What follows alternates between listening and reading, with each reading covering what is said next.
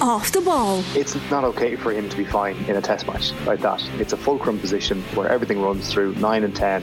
You don't get to be fine in matches like that where you start. Subscribe to the rugby stream on the OTB Sports app now.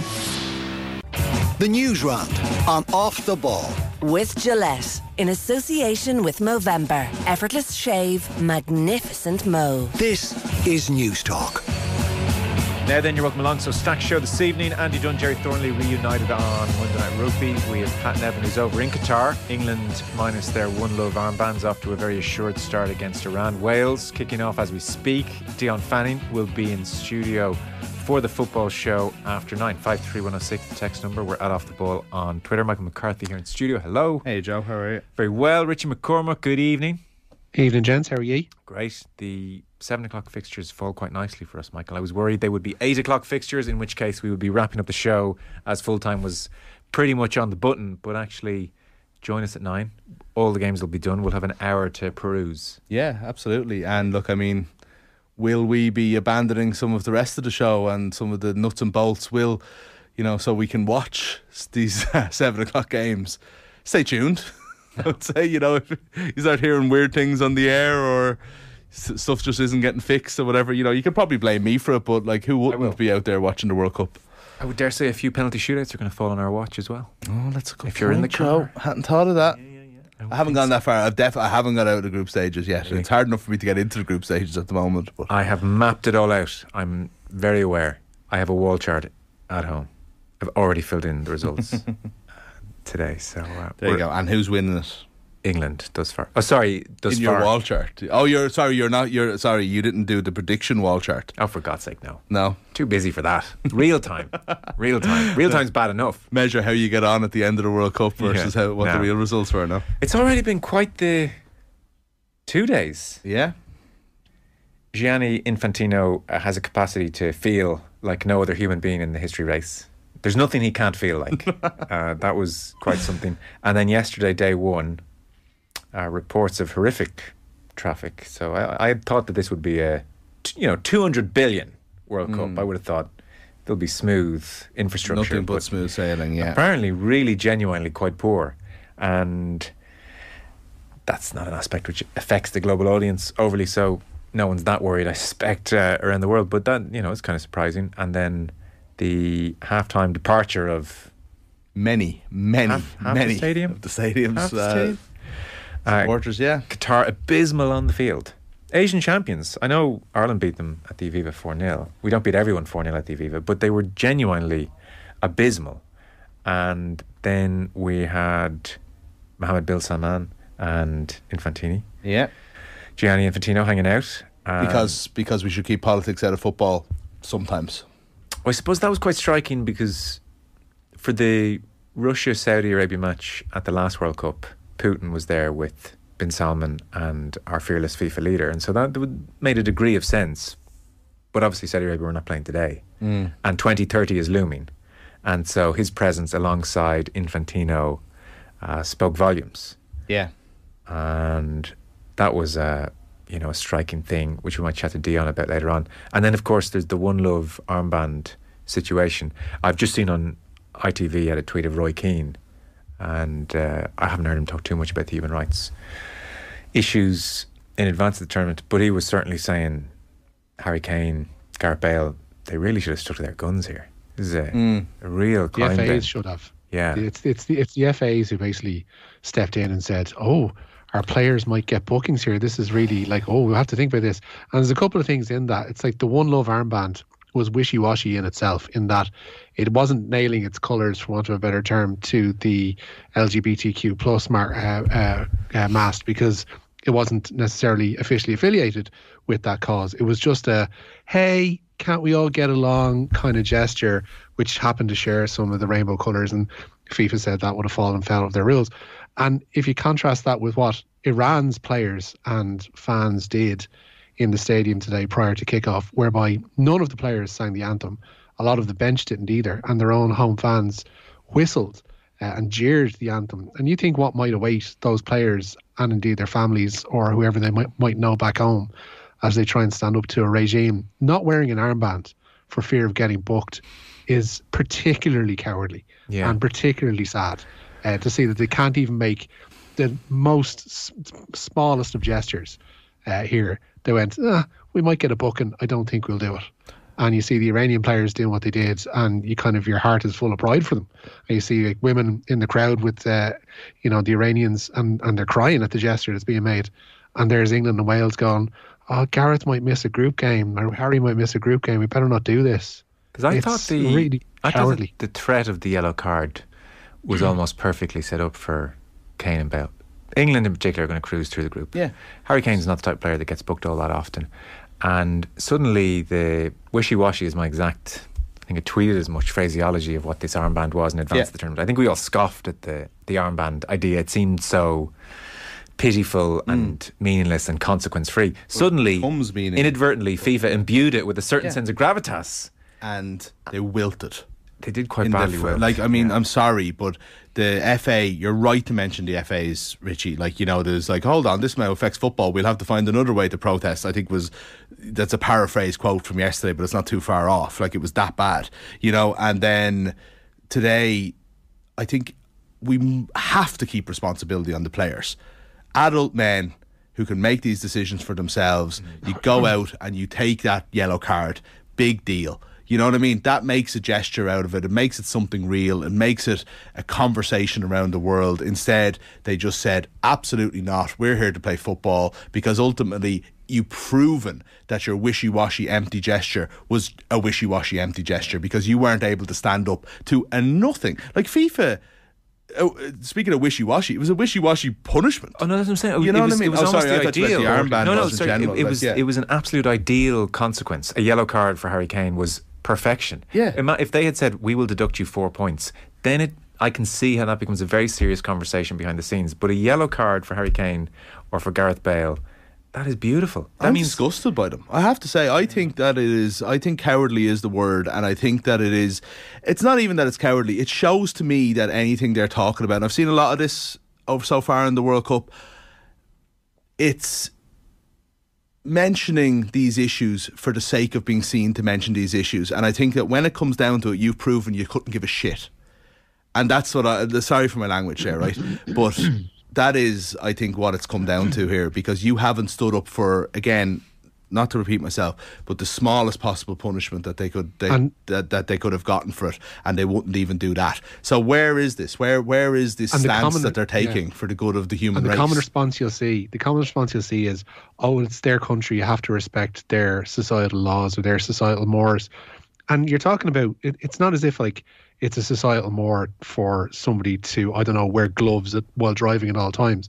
It's a societal norm for them to literally oppress gay people to the point of arrest or punishment or whatever else they want to do. And you're talking about a world where, at the moment, in a so-called free country, at the weekend, there were gay people slain for being gay. And then you don't have teams who have a wishy-washy gesture like this and they can't stand over it for fear of a booking. Yeah, I'm a bit surprised. Lunacy. I'm a bit surprised that the booking put them off that much. Like I said, a genuine and very significant deterrent would have been a points deduction, which puts your... No, and that's fair. There's a different conversation there, totally, John. Yeah, but I think a completely different conversation there. It almost actually... Initially, when I heard it was a yellow card, I thought, well, this actually does play into the hands of these European countries, because this now upgrades the wishy-washy armband to something with some gravitas. There is the image of a referee having to walk over to Harry Kane and hold the card aloft. Yeah. Eyeballs on that. Then it's something, don't get me wrong, it's still not iconic, but it's something a bit more than what it was. It's memorable. What it was going to be. It's a moment. Yeah. Whereas Richie says, and I totally agree with you, Richie, the moment of the day is the Iranian woman in tears applauding her national team not singing the anthem. Yeah. Ooh. That was amazing. Powerful. That was honest. That will do very well to be beaten as the moment of the World Cup. And it doesn't matter that Iran went out and got spanked 6-2. It doesn't matter that they won't get out of the group. She just captured something. And she understood, as Richie said, that's not I suspect, a consequence-free gesture on the part of those players. I don't think so, no. And so when you contrast that with all the talk of England and Southgate and Kane, to a degree, has talked about the importance of this armband and wearing this armband in advance of the Where are they when World they're Cup. needed? Once there was a scintilla of a consequence, not even a significant one, folded, abandoned, priorities are very much to the fore. So it's kind of like, we'll talk about the football obviously as well with Pat and Evan, but for this tournament where we wondered, once the football starts, will all the politicking feel suddenly very irrelevant or small? Almost the inverse of that in a way. And because the football was so bad. Football was awful, yeah. Well, like England were good, but again, they were playing against a team who weren't in their league whatsoever, and yesterday was abysmal. Can I just mention one thing about like the it being over there and the football taking over? I feel like that's happened very easily for a lot of the people that I've seen in Qatar so far. Now, and I don't mean the journalists that we'll speak to, I mean on TV. So you're talking about like the BBC halftime coverage, like it would be a surprise to nobody, but it was just giddy. I can't believe we're winning 3-0 here, this is mad. I sort of disagree with you on that. Okay, no, that's fine. But the other person we spoke about in the show last week or 2 weeks ago, and you said, will this be a permanent stain on him, is Gary Neville, right? And working for beIN Sports. And I actually was almost defensive of him, I would say, in that, like, I just think that there's, you know, he could have these genuine opinions, plus he can do this, and he might not see the contradiction. I don't know. But just reading his quotes, I watched this as well, but should I have his quotes here from how he dealt with the question on beIN Sports yesterday when he made his first thing, right? You're like Dunphy here in Venables. Put on your glasses. Yeah, hold on. He goes, he's got to come here to Little Paddyland. No. He says, if you're from England, you're not quite going to think the same as you will over here in Qatar. I think that's the reality of it. The workers who built these stadiums do need thanking and honouring in the right way. The football is here. It's the greatest sports tournament in the world. There should be a World Cup in an Arab country. There should be a World Cup in a Muslim country. There should be a World Cup in the Middle East. That's a fact. In football, we should also challenge and scrutinise the things that go on in every country that is playing in ours, and then including Qatar, right? Okay. For me, the workers who built these stadiums do need thanking and honouring in the right way. And then back to how great the football is and how much we need this. That is one of the most cynical, gross comments I can ever remember hearing from someone who sees himself as an activist. He's going on there to say, we're going to gloss over this, but I have to say something about the worker thing. But it's like, that's not about 6,500 people who are dead. That is about me being seen to mention the thing that I said that people want me to say on beIN, while still having this cowardly comment about how, you know, we have to respect other cultures and we have to get on with the football. You know, like, that's Gary Neville. So whatever you think about him, we're not going to expect anything more from any of the other pundits if that's how Gary Neville is behaving. Yeah, I did sort of share a similar sentiment that when you're saying things like, theoretically, we need to talk about what's happened here, that's a good time maybe to do it. Yeah. Like to say, because I've said to you, I think the best opportunities for people to make their mark almost in the Qatar World Cup will be their first time on air, where they're asked a broad question about the situation, and the closer when they're asked what kind of World Cup this has been. And he was given an open question by Richard Keys in the clip. Mm-hmm. And I think you have to take your moment there, take your 30, 40, 50 seconds sitting beside John Terry, who's not going to say it, or Andy Gray on the other side, to say, I don't know how many workers died, but clearly thousands did. Mm-hmm. The reports have been shameful. The treatment of workers in this country, and I'm speaking to you down a beIN Sports lens, the treatment has been abysmal. And this country needs to think about the way it's treating workers. And nothing was done. And there's blood on the hands of people in this country, and there's blood in these stadiums. Yeah. You know, something akin to that. Whereas, as you said, it was a bit more of a, look, that needs to be talked about. Obviously not here at this perfectly appropriate place to talk about it, but at another time. No, exactly. Yeah, you put your finger on exactly what the problem is there. Yeah, exactly. Now is the time. He said it so that people watching in England and the UK and Europe will say it, and he goes, "Oh, he did allude to it." But that's not based on a real feeling, you know. And that really, I don't know. I'm just very, very. I know you are pissed off with it. We have grandstanded enough for one opening to a show. Richie, the news round is brought to you with Gillette in association with Movember Effortless Shave Magnificent Mo. You can sign up or donate now at Movember.com. And you are starting with the World Cup. So Wales, 64 years away. Yeah, and the 16 minutes played in Al Rayyan tonight, and it's still scoreless between the United States and Wales. That game in Group B, Wales playing their first game, as I say, in 64 years at a World Cup finals. Earlier in the group, as you mentioned, England thrashing Iran by 6-2. Bukayo Saka scored 2 of those, with Jude Bellingham, Raheem Sterling and substitutes Marcus Rashford and Jack Grealish also finding the net today. But manager Gareth Southgate has distanced himself from the decision to abandon the One Love armband. The English FA took the decision to fall in line with FIFA's rules regarding such gestures due to threat of bookings.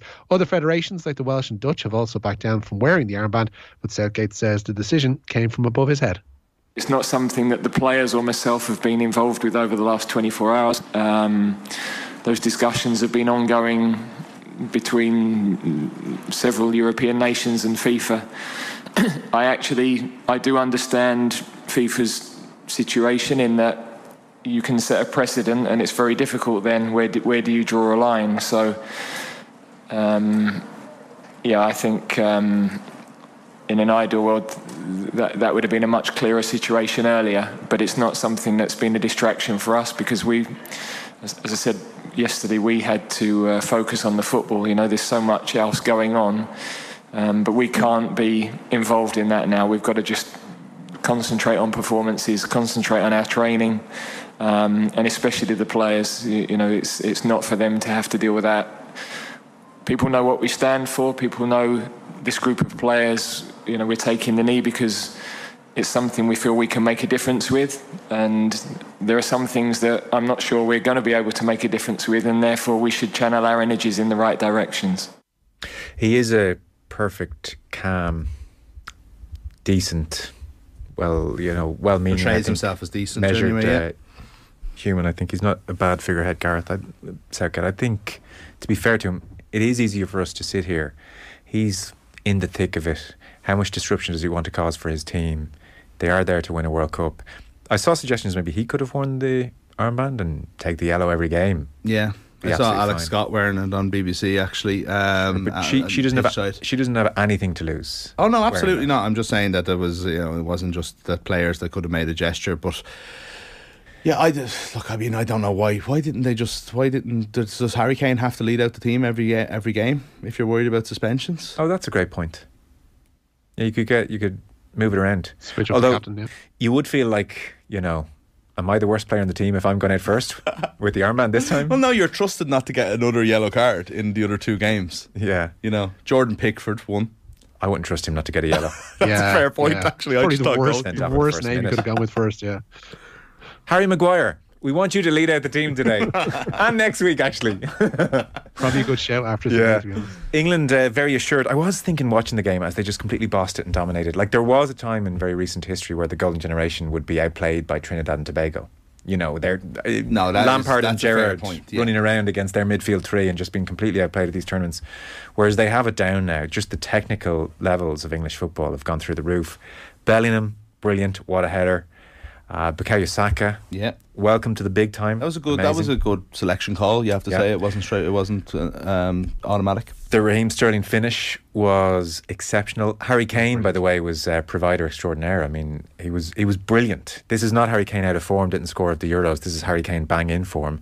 And then even just the Grealish goal, like in some respects, there's nothing that dramatic or new about it, but it's a team in flow where it's the ball played, I think, is it Rashford who flicks it to Bellingham, and Bellingham first time, and Wilson, it's all really prescribed and worked out, and Wilson is already spinning and turning as the ball is flicked to Bellingham. That type of exchange of forward and back and forward and player further up the pitch spins in behind.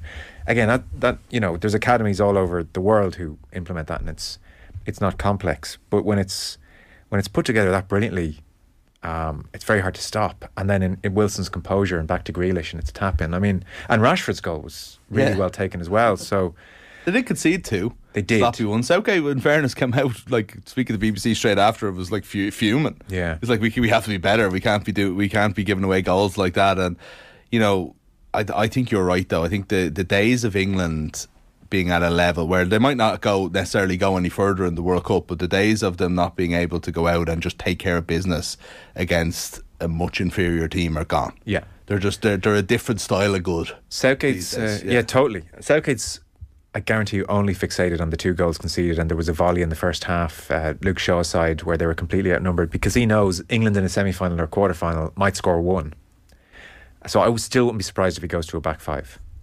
He went with the 4 today because he knew England would have all the ball, and 4-3-3 fine. He may well do that for the whole group stage. Surprised he went with, like, I know he actually played well, and you know he's many options. Off with a concussion now, but he's played so little football and his form has been so bad, and you only have 2.